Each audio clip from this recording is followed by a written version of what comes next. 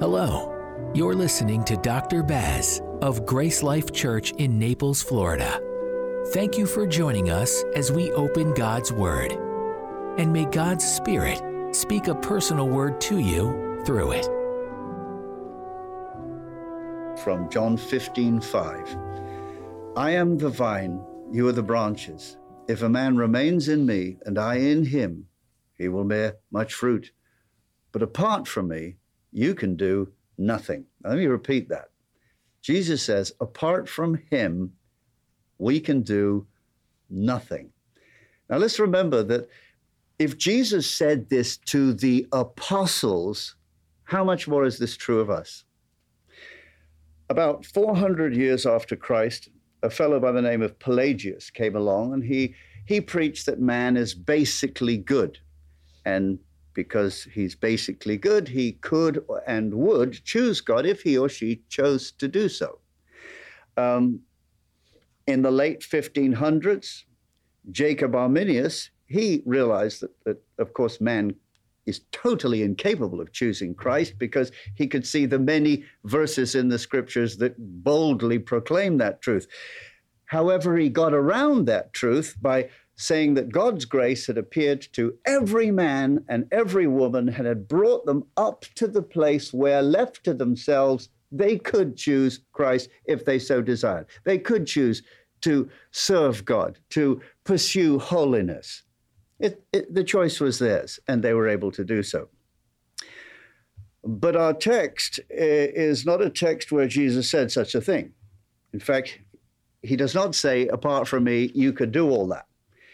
He doesn't say, apart from me, you could do a few things. He says you can do nothing.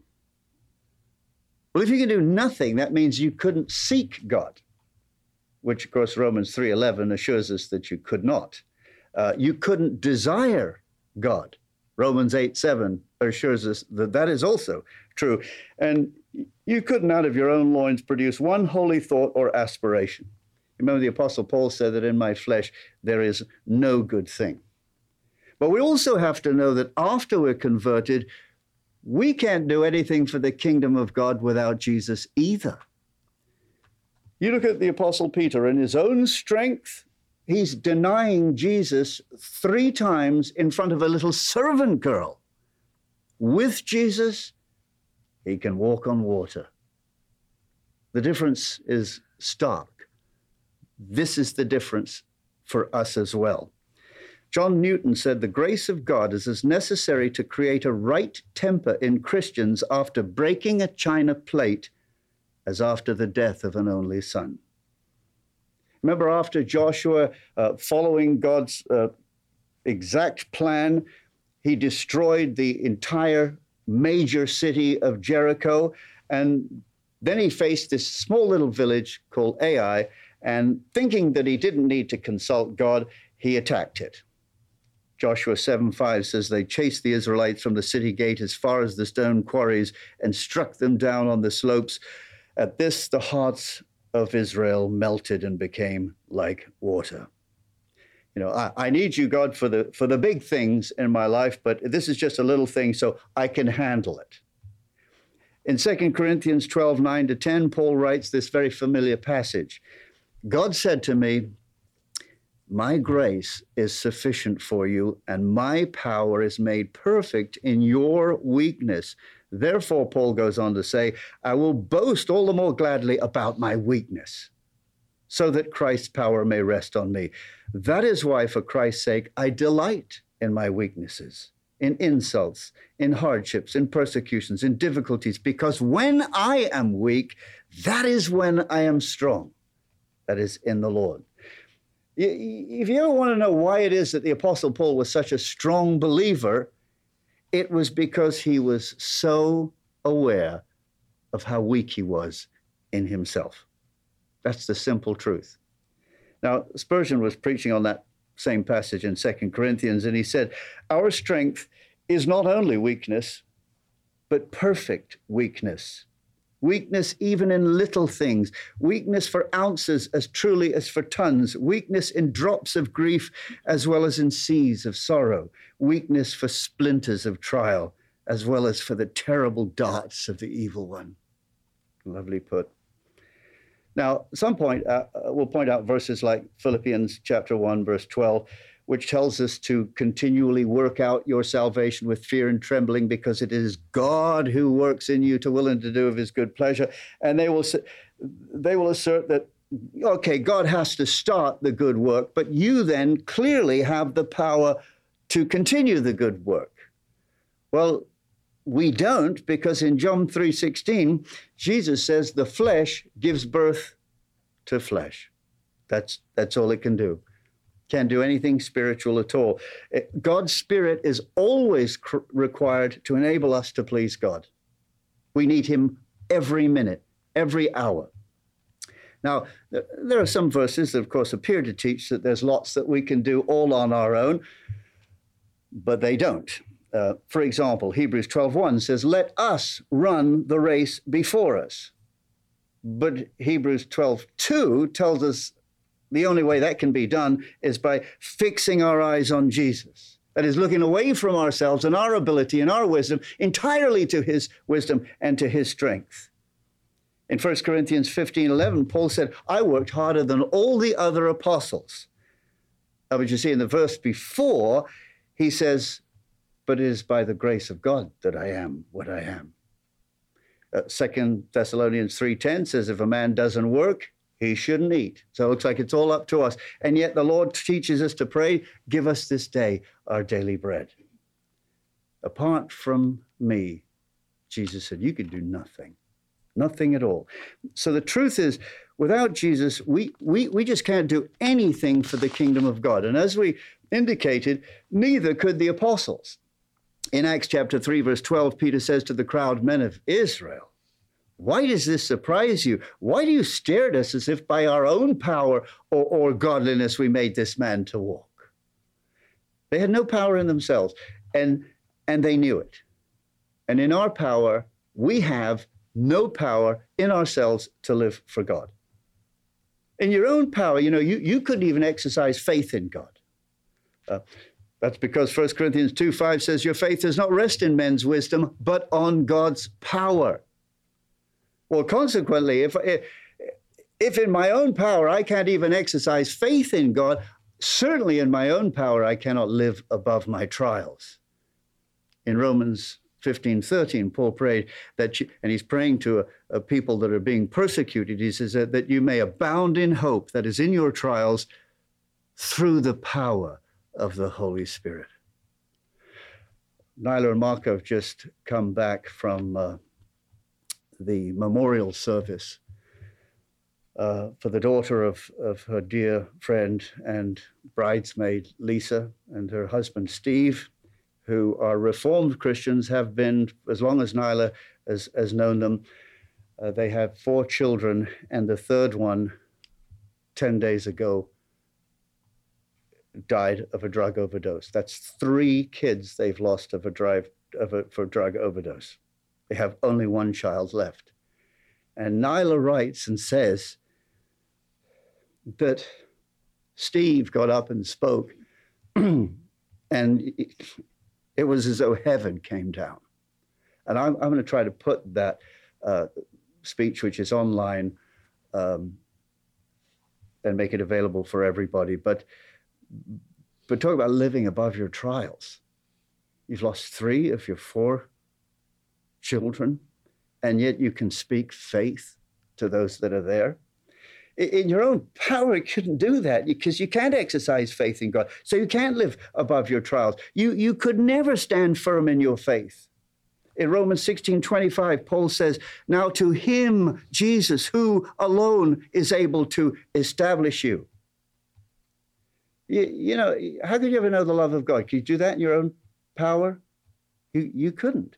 In Ephesians 3:18, Paul prays to God and says, you, the believer, he prays that you, the believer, may have power that is from God together with all the saints to comprehend the love of God. And then what about what Jesus says in John 17, when he's speaking to the Father, and he said, I've revealed you to them, and I will continue to reveal you to them so that the love that you've got for me will be in them, and I in them. It's all God. It's all God. In your power, you can't serve God. Can't live above your trials. You can't stand firm in the faith. You'd never know the love of God. And you couldn't serve the God. Well, first of all, you wouldn't have the gifts to serve God. And Romans 12:11 says that the Holy Spirit gives each gift as he determines. Well, secondly, not only that, but if you did have the gifts, you wouldn't have the inclination to serve God, because we're told that is the Spirit of God that works in us both to will, to want to, and to do of his good pleasure. And then even if you wanted to, you wouldn't succeed in anything that God asked you to do without him. In Ephesians 3:7, Paul says, I was made a minister by the effectual working of his power. In 2 Corinthians 3:5, he puts it this way. He says, our competence comes from God. He has made us competent as ministers of the new covenant. So you notice that the entire Christian life requires that we lean on Jesus for all things. And you've got that passage in Luke 16, verse 10 that says, if you could be trusted in a little, then you can be trusted in much. But if you can't be trusted in much, if you're dishonest, unfaithful in a little, you'll be dishonest with much. And that's telling us if I can't be trusted to lean on God's strength and his wisdom in the little things, don't count on it that I'm going to be doing that when things get really tough. I'll just be running around not behaving like Jesus at all. Do you know that even the Lord Jesus Christ, while he was on earth, he didn't do anything in his own power? In Acts 10:38, it says that God anointed Jesus of Nazareth with the Holy Spirit and with power. Well, what did he have to do that for? What did he need that power for? It says, and he went about, that is in the strength of that power, doing good and healing all those who are under the power of the devil.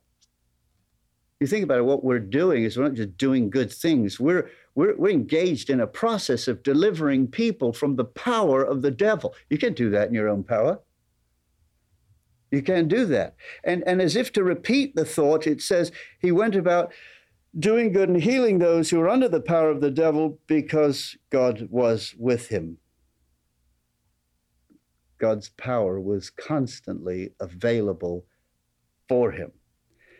So let's say it again. The whole secret of the Christian life is to walk with God and to do everything saying, Lord, I need you for this. I need your strength and I need your wisdom. Even the little things. Why? Because he says, without me, you could do nothing. In John 6:57, Jesus said, I live because of the Father. 2 Corinthians 13:4 says, yet Jesus lives by God's power. Likewise, we are weak in him, and yet by God's power, we live with him. So let's repeat ourselves again. If Jesus lived entirely by God's power, how much more do we need to live by God's power in order to serve God? Now, we not only need to lean on Jesus for his wisdom and his strength in order to serve God, we actually have on our own no power to do anything at all. I don't know if you ever thought about that. In Matthew 5:36, Jesus said, you don't have the power to make one of your hairs white or black. And that's true. We've got no power over ourselves. If you look at your character warts and you look at the times when you malfunction, when certain things, events collide, and you always malfunction there. You try not to. You can't do it in your power. You have no power over yourself. Jesus said to Pilate, as Pilate was going about his business, as he was exercising his duties, Jesus said to him, you'd have no power at all whatsoever unless it was given to you from above. And you and I certainly have no power to even exercise our daily duties. We don't actually have the power to decide where I want to go for lunch, where I want to live. You think you do, but you don't.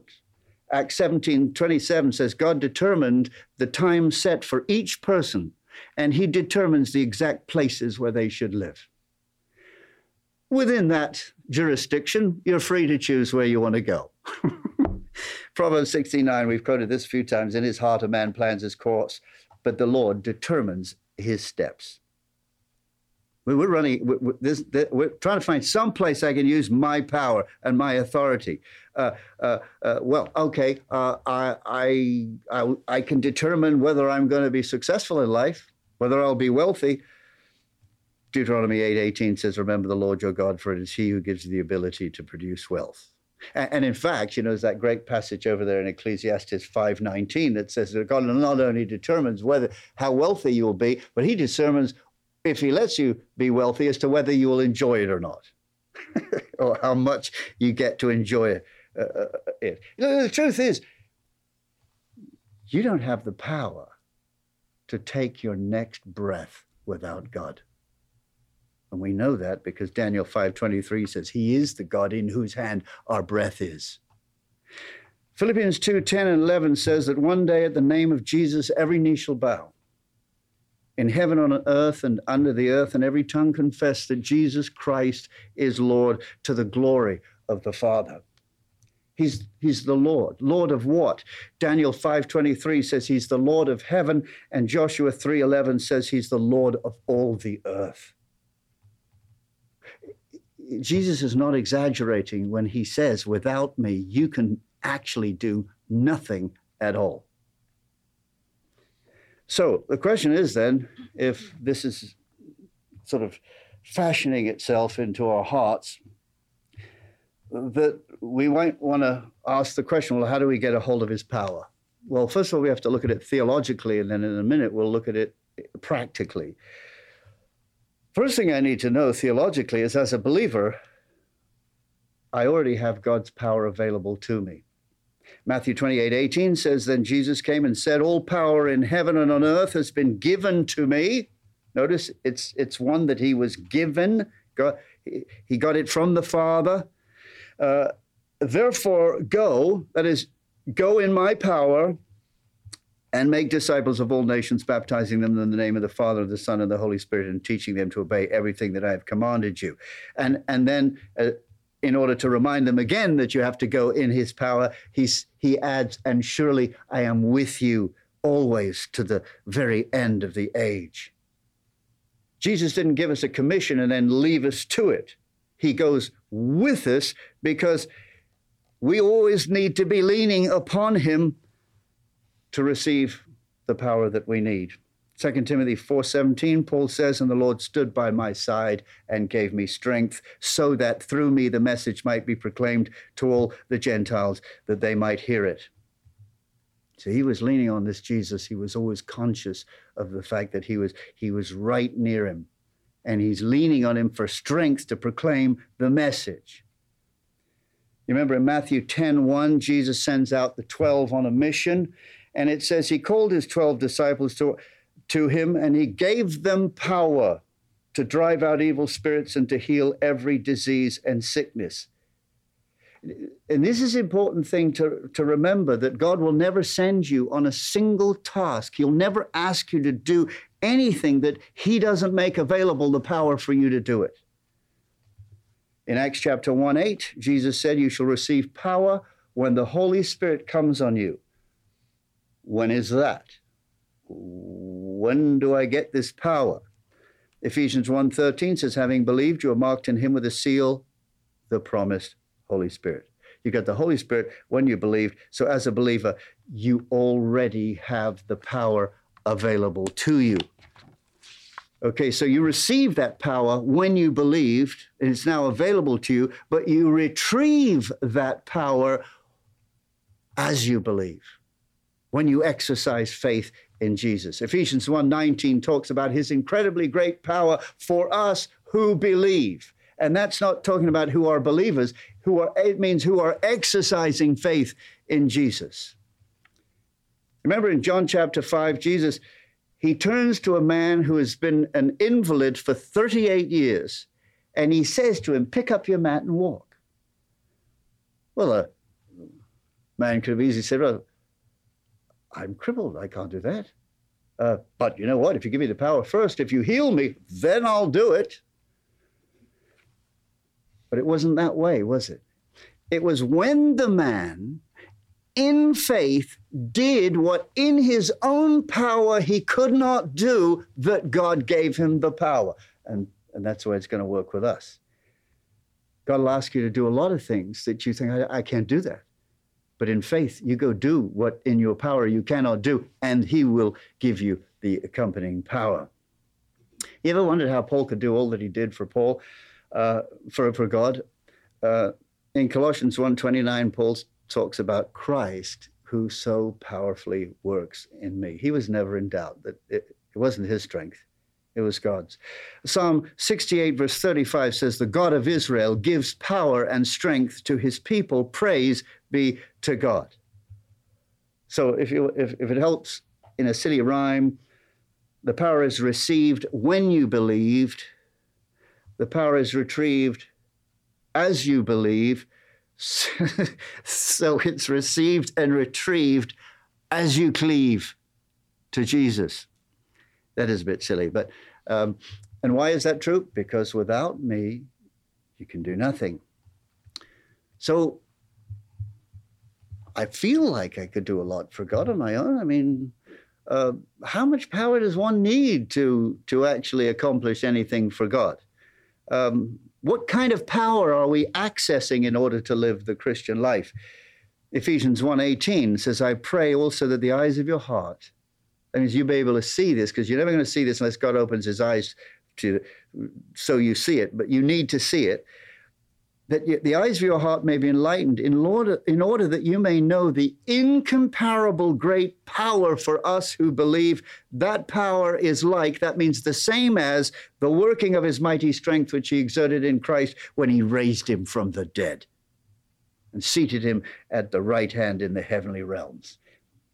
It's resurrection power. This is the level of power that God wants you to know is be available to you, which you're going to need to serve God and to live for God, is the level of power that would raise somebody from the dead, because that's actually what he's doing with you.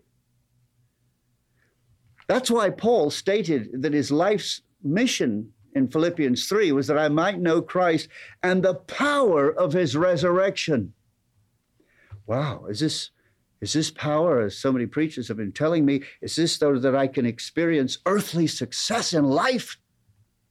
No. I want to know Christ and the power of his resurrection and the fellowship of sharing in his sufferings, becoming like him in his death.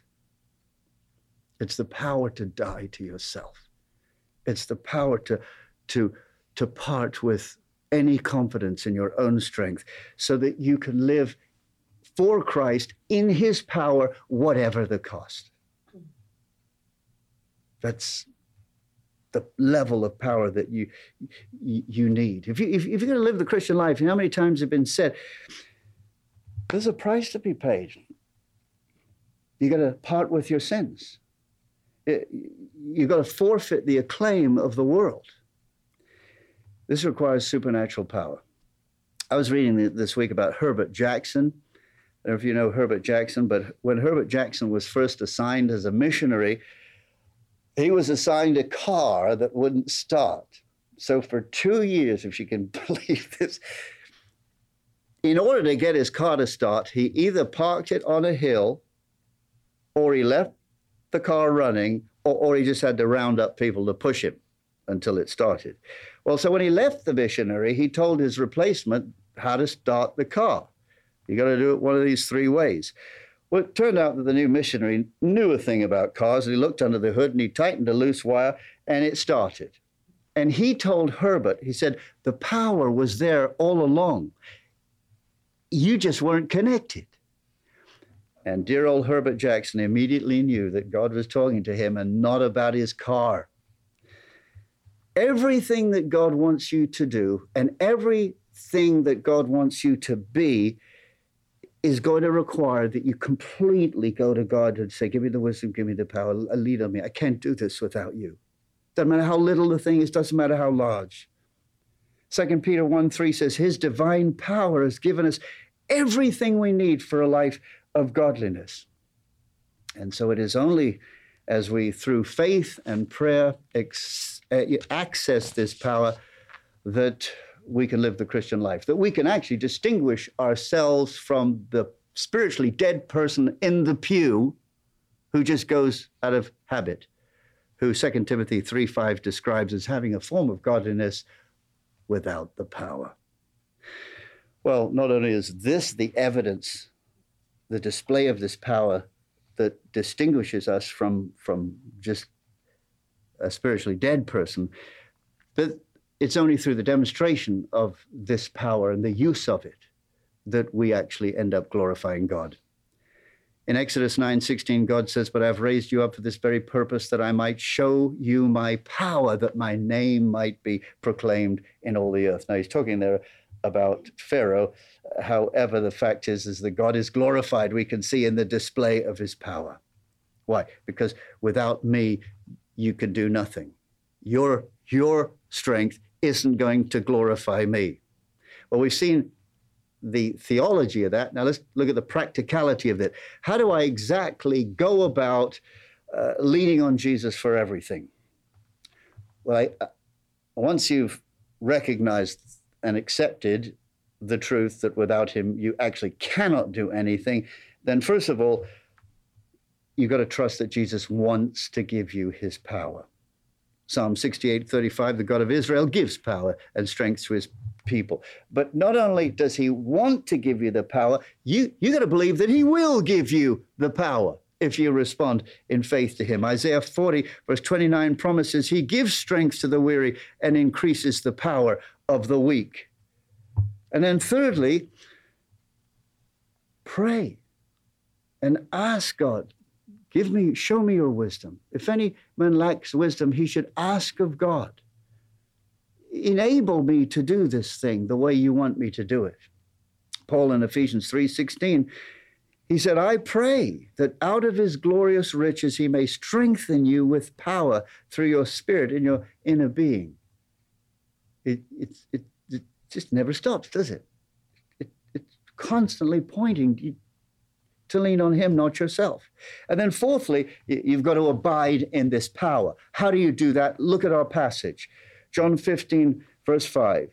"I am the vine, you are the branches. If a man remains in me and I in him, he will bear much fruit. Apart from me, you can do nothing." So the antidote to being apart from him is what? Remaining in him. What does that mean? Notice he says in 2 verses later what that means.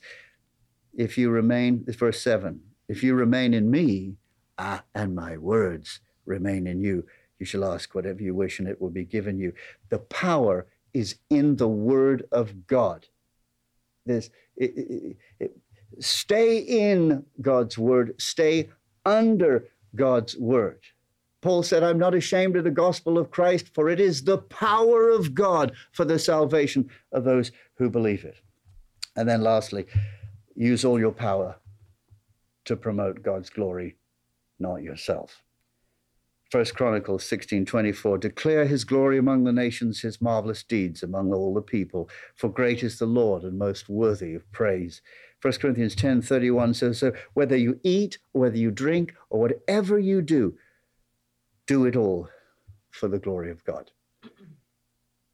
And so may in this coming year we lead on Jesus and in his power be who God wants us to be and accomplish what God wants us to accomplish, remembering his words, "Without me, you can do nothing."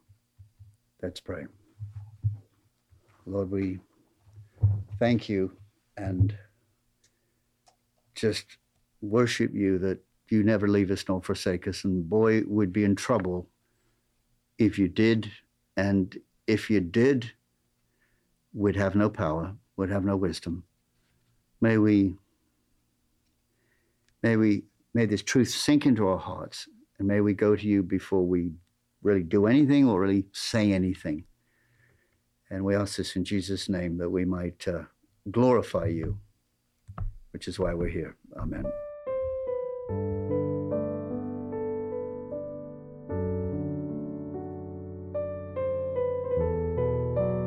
Thank you for listening to Dr. Baz. Tune in next week as we continue studying the Word of God. May God bless you.